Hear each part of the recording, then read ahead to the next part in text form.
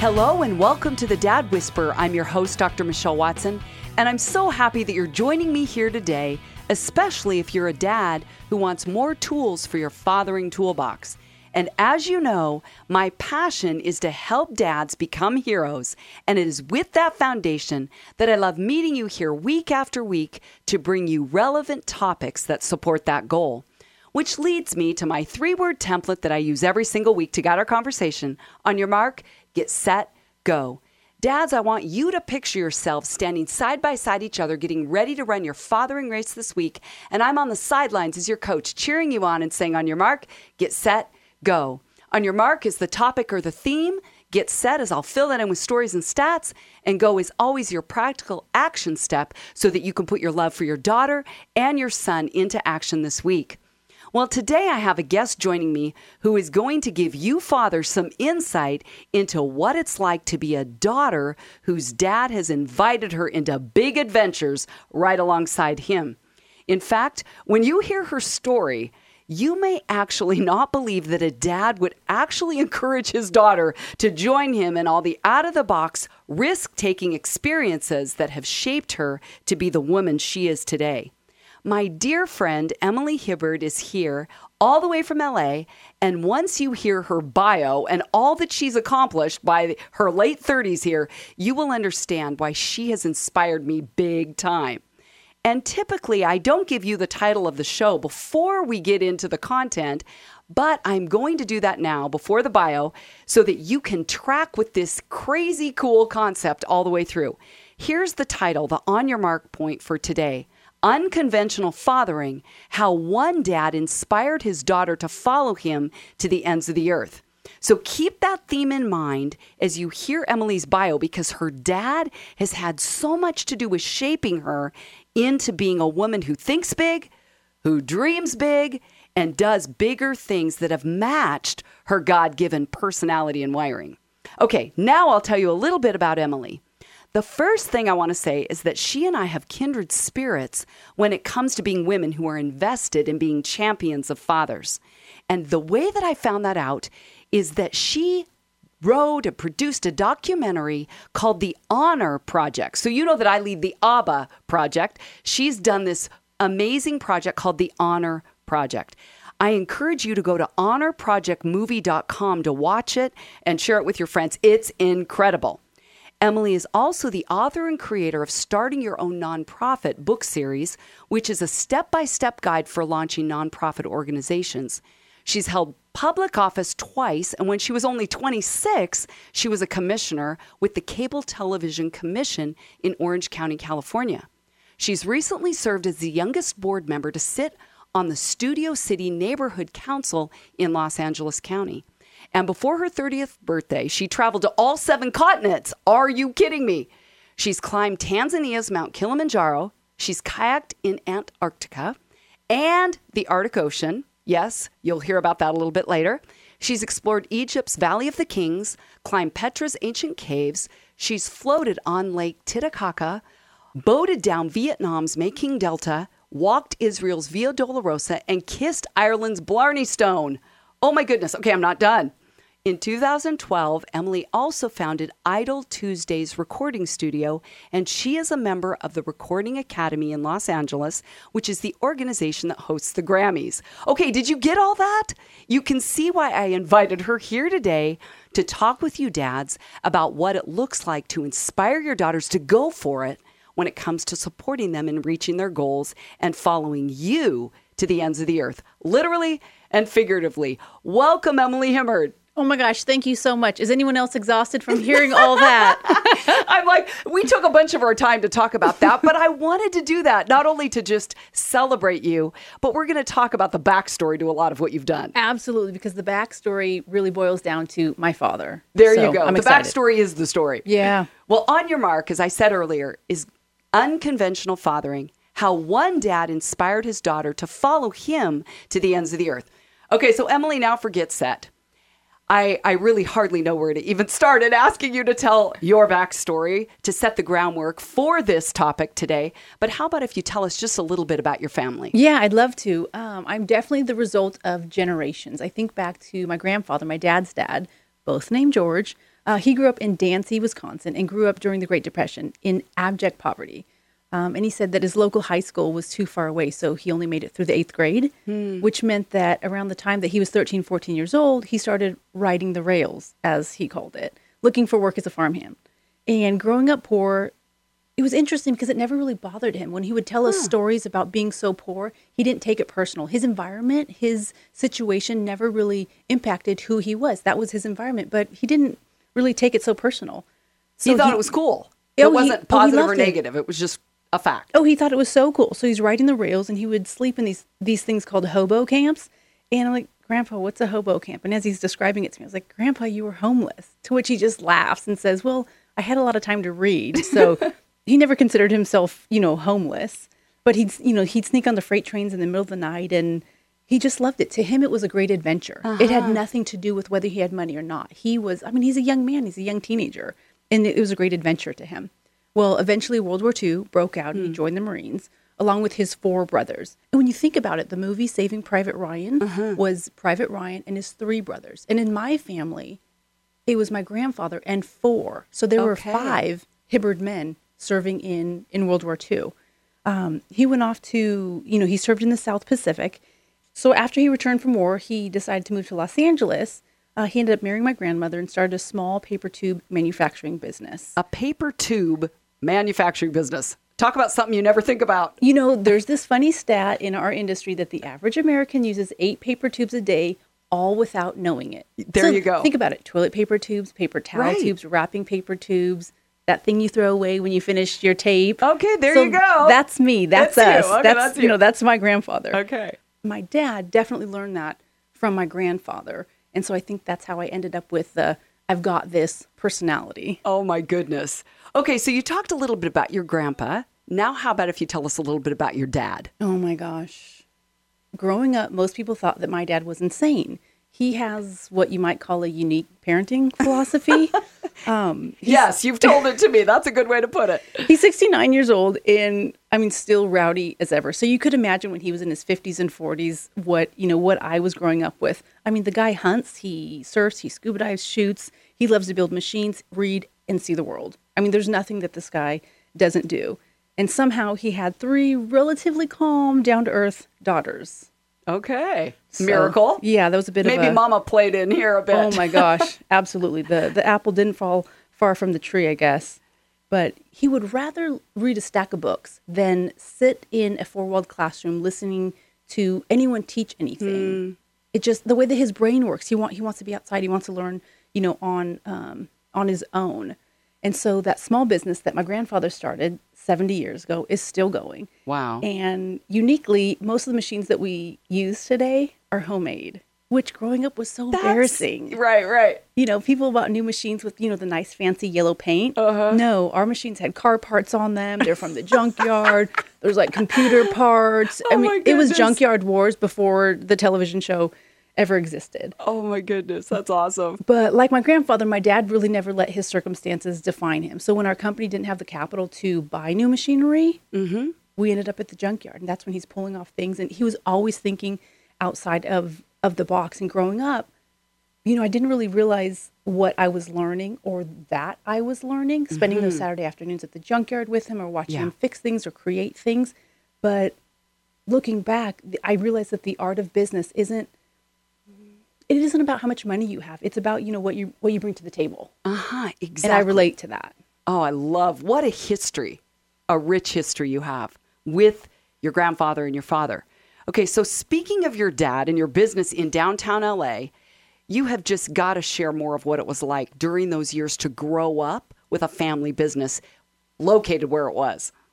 Well, South Central Los Angeles is a unique place. Right now, it's gang infested and horrible, but I'm sure that in the 1940s when my grandfather was starting the company, it was not like that, right? You have a bunch of World War II generation guys returning from war, getting married, starting families. So regular suburbia. Well, I guess we stayed in the neighborhood too long.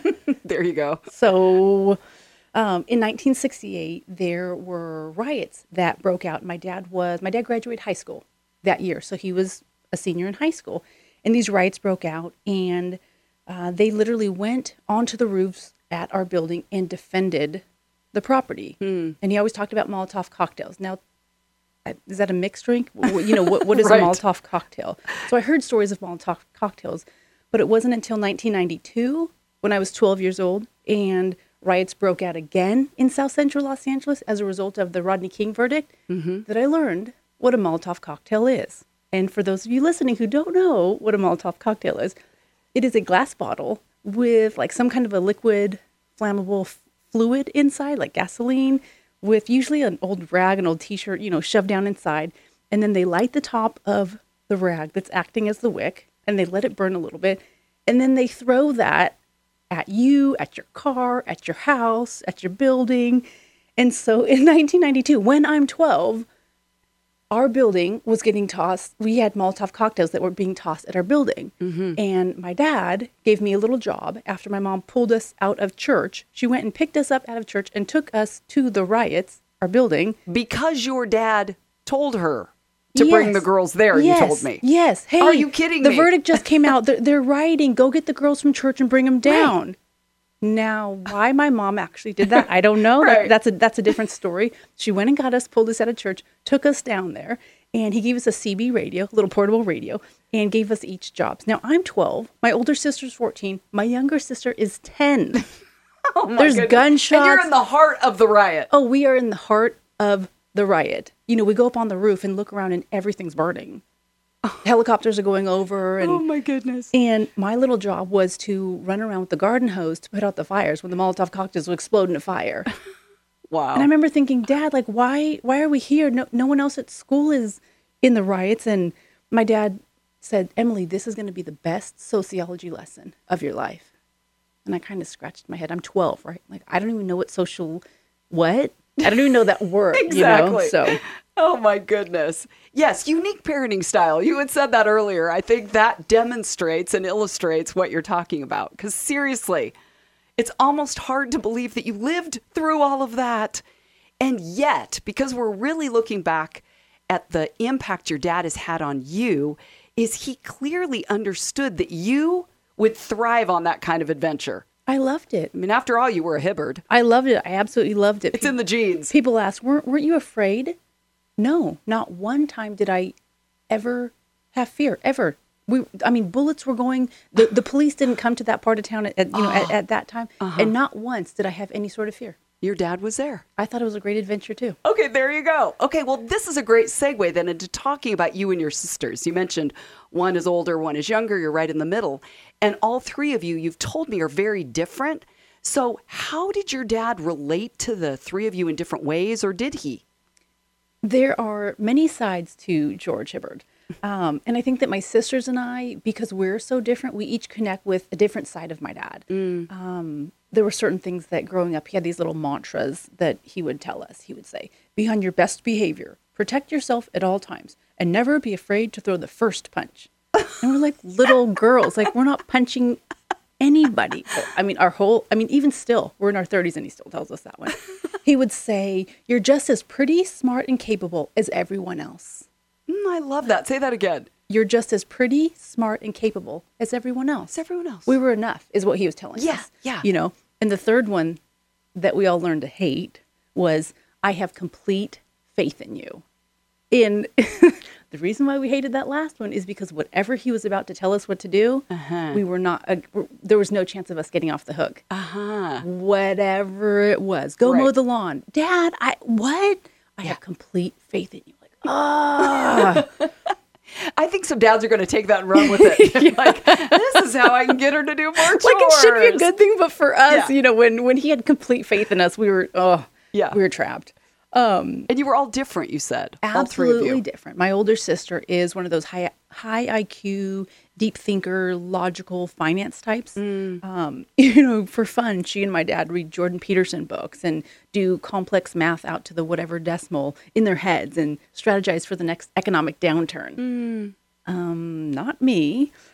Nor me. I can appreciate that. Yeah. And my younger sister is one of those, very introverted, deeply empathetic, compassionate types. Her and my dad talk about values and gratitude and the importance of kindness, like connecting, with people. And then there's me. And I guess you would say I'm one of those adventurous, fearless, calculated risk taker types. The stuff that my dad and I do is, we plan trips to Antarctica and the Arctic Ocean and talk about sailing around Alaska, up through the Northwest Passage and sailing over to Greenland. Wow. And things that's the side that I connect best with my dad is adventure. Okay, speaking of adventure, tell the story. And if you're just listening, I'm talking to my friend Emily Hibard, creator, producer, narrator of The Honor Project. You're going to love it. Go find it at honorprojectmovie.com. Tell what your dad did when you each were 10 years old. Okay, so we have this little family tradition. Growing up, we always had this old rickety globe in our house on Sunday afternoons. My grandpa and grandma would come over and we'd talk about things, current events or whatever, and we'd use the globe. So we grew up with this globe. Well, when we turned 10, we'd get the globe down, and with all the family there, we would spin the globe as hard as we can. And this thing could barely handle a good spin. The thing was like office access. We'd spin the globe as hard as it can, and then with one finger, we would stop the spin with our eyes closed. And when we opened our eyes, we would see where was our finger? Where in the world was our finger? And wherever our finger was, we would go on a daddy-daughter trip when we were 10. Wow. And you went where? I ended up in the Andes Mountains in Machu Picchu, backpacking through South America when I'm 10. Crazy. My dad thought cool. My dad thought Christmas vacation in 5th grade was a great time to do that. And I had a great time. So at 10 years old, I'm backpacking around and learning about pickpockets. Absolutely. My dad's like, okay, you got to be careful. There's a lot of thieves and pickpockets down here, so look out for them. And, if you see someone who you think is going to try to steal from you, you just give him the stink eye. I'm a 10-year-old white girl down in South America, right? So I'm like, give him the stink eye, like maybe that's it. And what's that even mean? Oh my gosh. And that, when I was on that trip, was the first time that I ever had any sort of thought or any consciousness about fear. Mm-hmm. But my fear was, dear God, please don't let any of these thieves or pickpockets try to hurt me, because my dad will just kill them and spend the rest of his life in prison knowing that he did what he had to do as a dad, and it wouldn't even bother him. So please don't even let them try. Yeah. That was how confident I was in my dad. Yes. God, please don't even let people try to hurt me. Yeah. They have no idea who my dad is. And he will take them out. Absolutely. Well, okay, speaking of that, you got to tell the story, Emily, then about how your dad, he thought bigger. He dreamed bigger for you. He thought bigger. Boundaries were very fluid. Would that be a good way to say it for your dad? Yeah.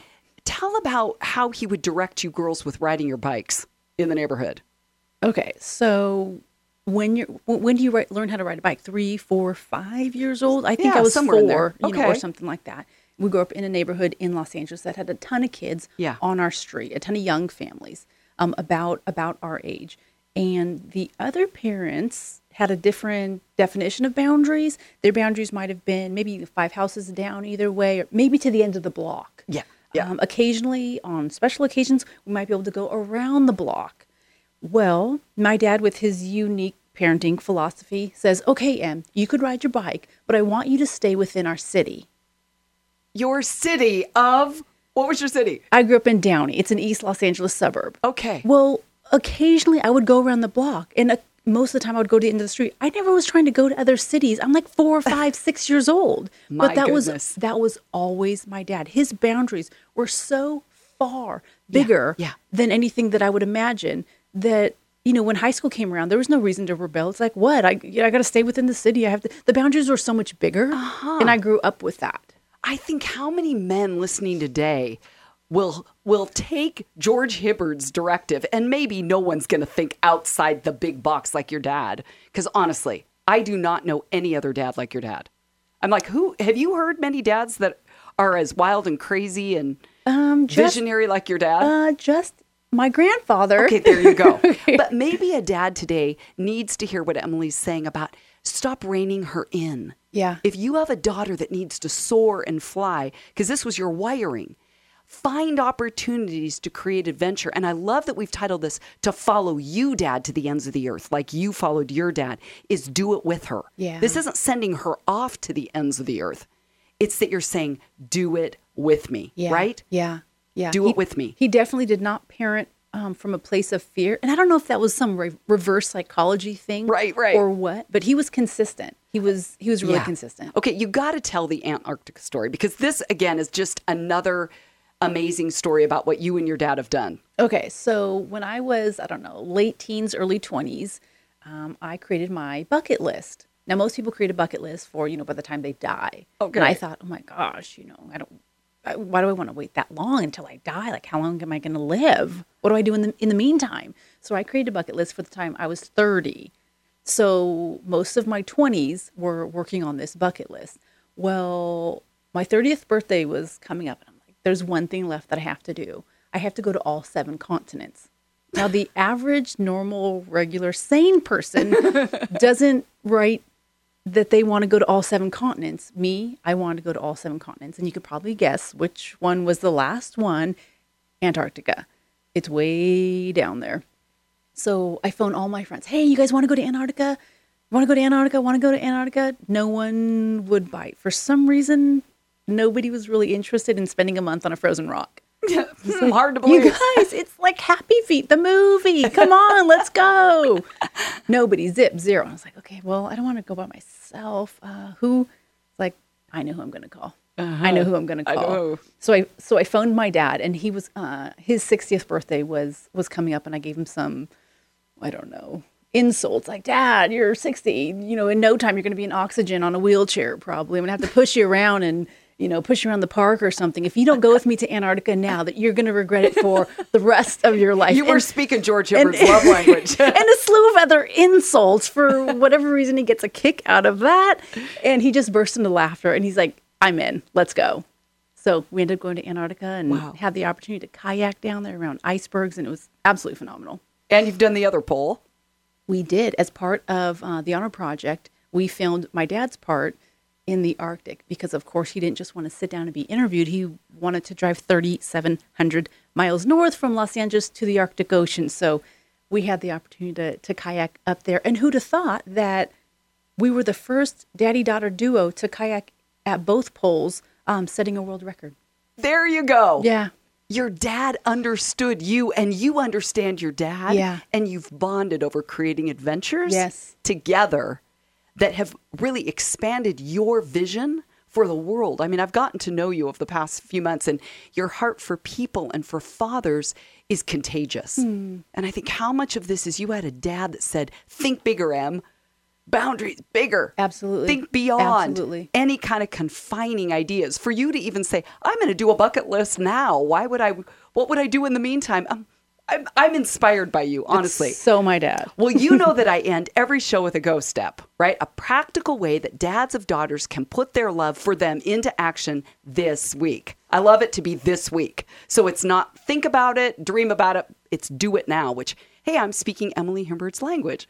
So how about if you end by telling dads who are listening what they can do to inspire their daughters to follow them to the ends of the earth? Okay, so like I mentioned, my dad and I are very different, but we both share a heart for adventure, and that's where we connect best, is adventure. And if you're a dad listening, I'll leave you with this one challenge. Focus on the one area where you and your daughter connect best. Like I said, for me, it's travel, but for you, it might be musical theater or guitar or running or eclectic coffee shops. And this is something that you can put to the test this week. You can tell her that you enjoy doing that thing with her, invite her to do that thing with her this week. Oh, I love that. I love that. I even talked to a mom this week that said her husband prayed that God would give him insight into how to connect with his teenage daughter. And he noticed that she loved superhero movies, so he would be the first to buy her the premiere ticket at midnight on the opening nights. Awesome. And that's how they bonded. So I love that practical action step. Well, On Your Mark today has been Unconventional Fathering, how one dad inspired his daughter to follow him to the ends of the earth. You've heard from my friend Emily Hibard, and if you want to know more about her, you can go to honorprojectmovie.com. So for your go step between today and next week, I encourage you dads to take her challenge to heart and focus on one area where you can connect with your daughter's heart. As always, you can go to my website at drmichellewatson.com, where you will find free resources and you can sign up for my bi-monthly Dad-Daughter Friday blogs. There's also a link to Amazon where you can find my book, Dad, Here's What I Really Need From You, a guide for connecting with your daughter's heart. Remember, you can subscribe to the Dad Whisperer podcast on iTunes, Spotify, or Google Play, where you can listen back to any of my shows or share them with your friends. Well, this wraps up another week's program. It's been so fun to be here with you all. I'm Dr. Michelle Watson, the Dad Whisperer, signing off and encouraging you to make today a day where you are intentionally and consistently investing in pursuing your daughter's heart. Go Dads!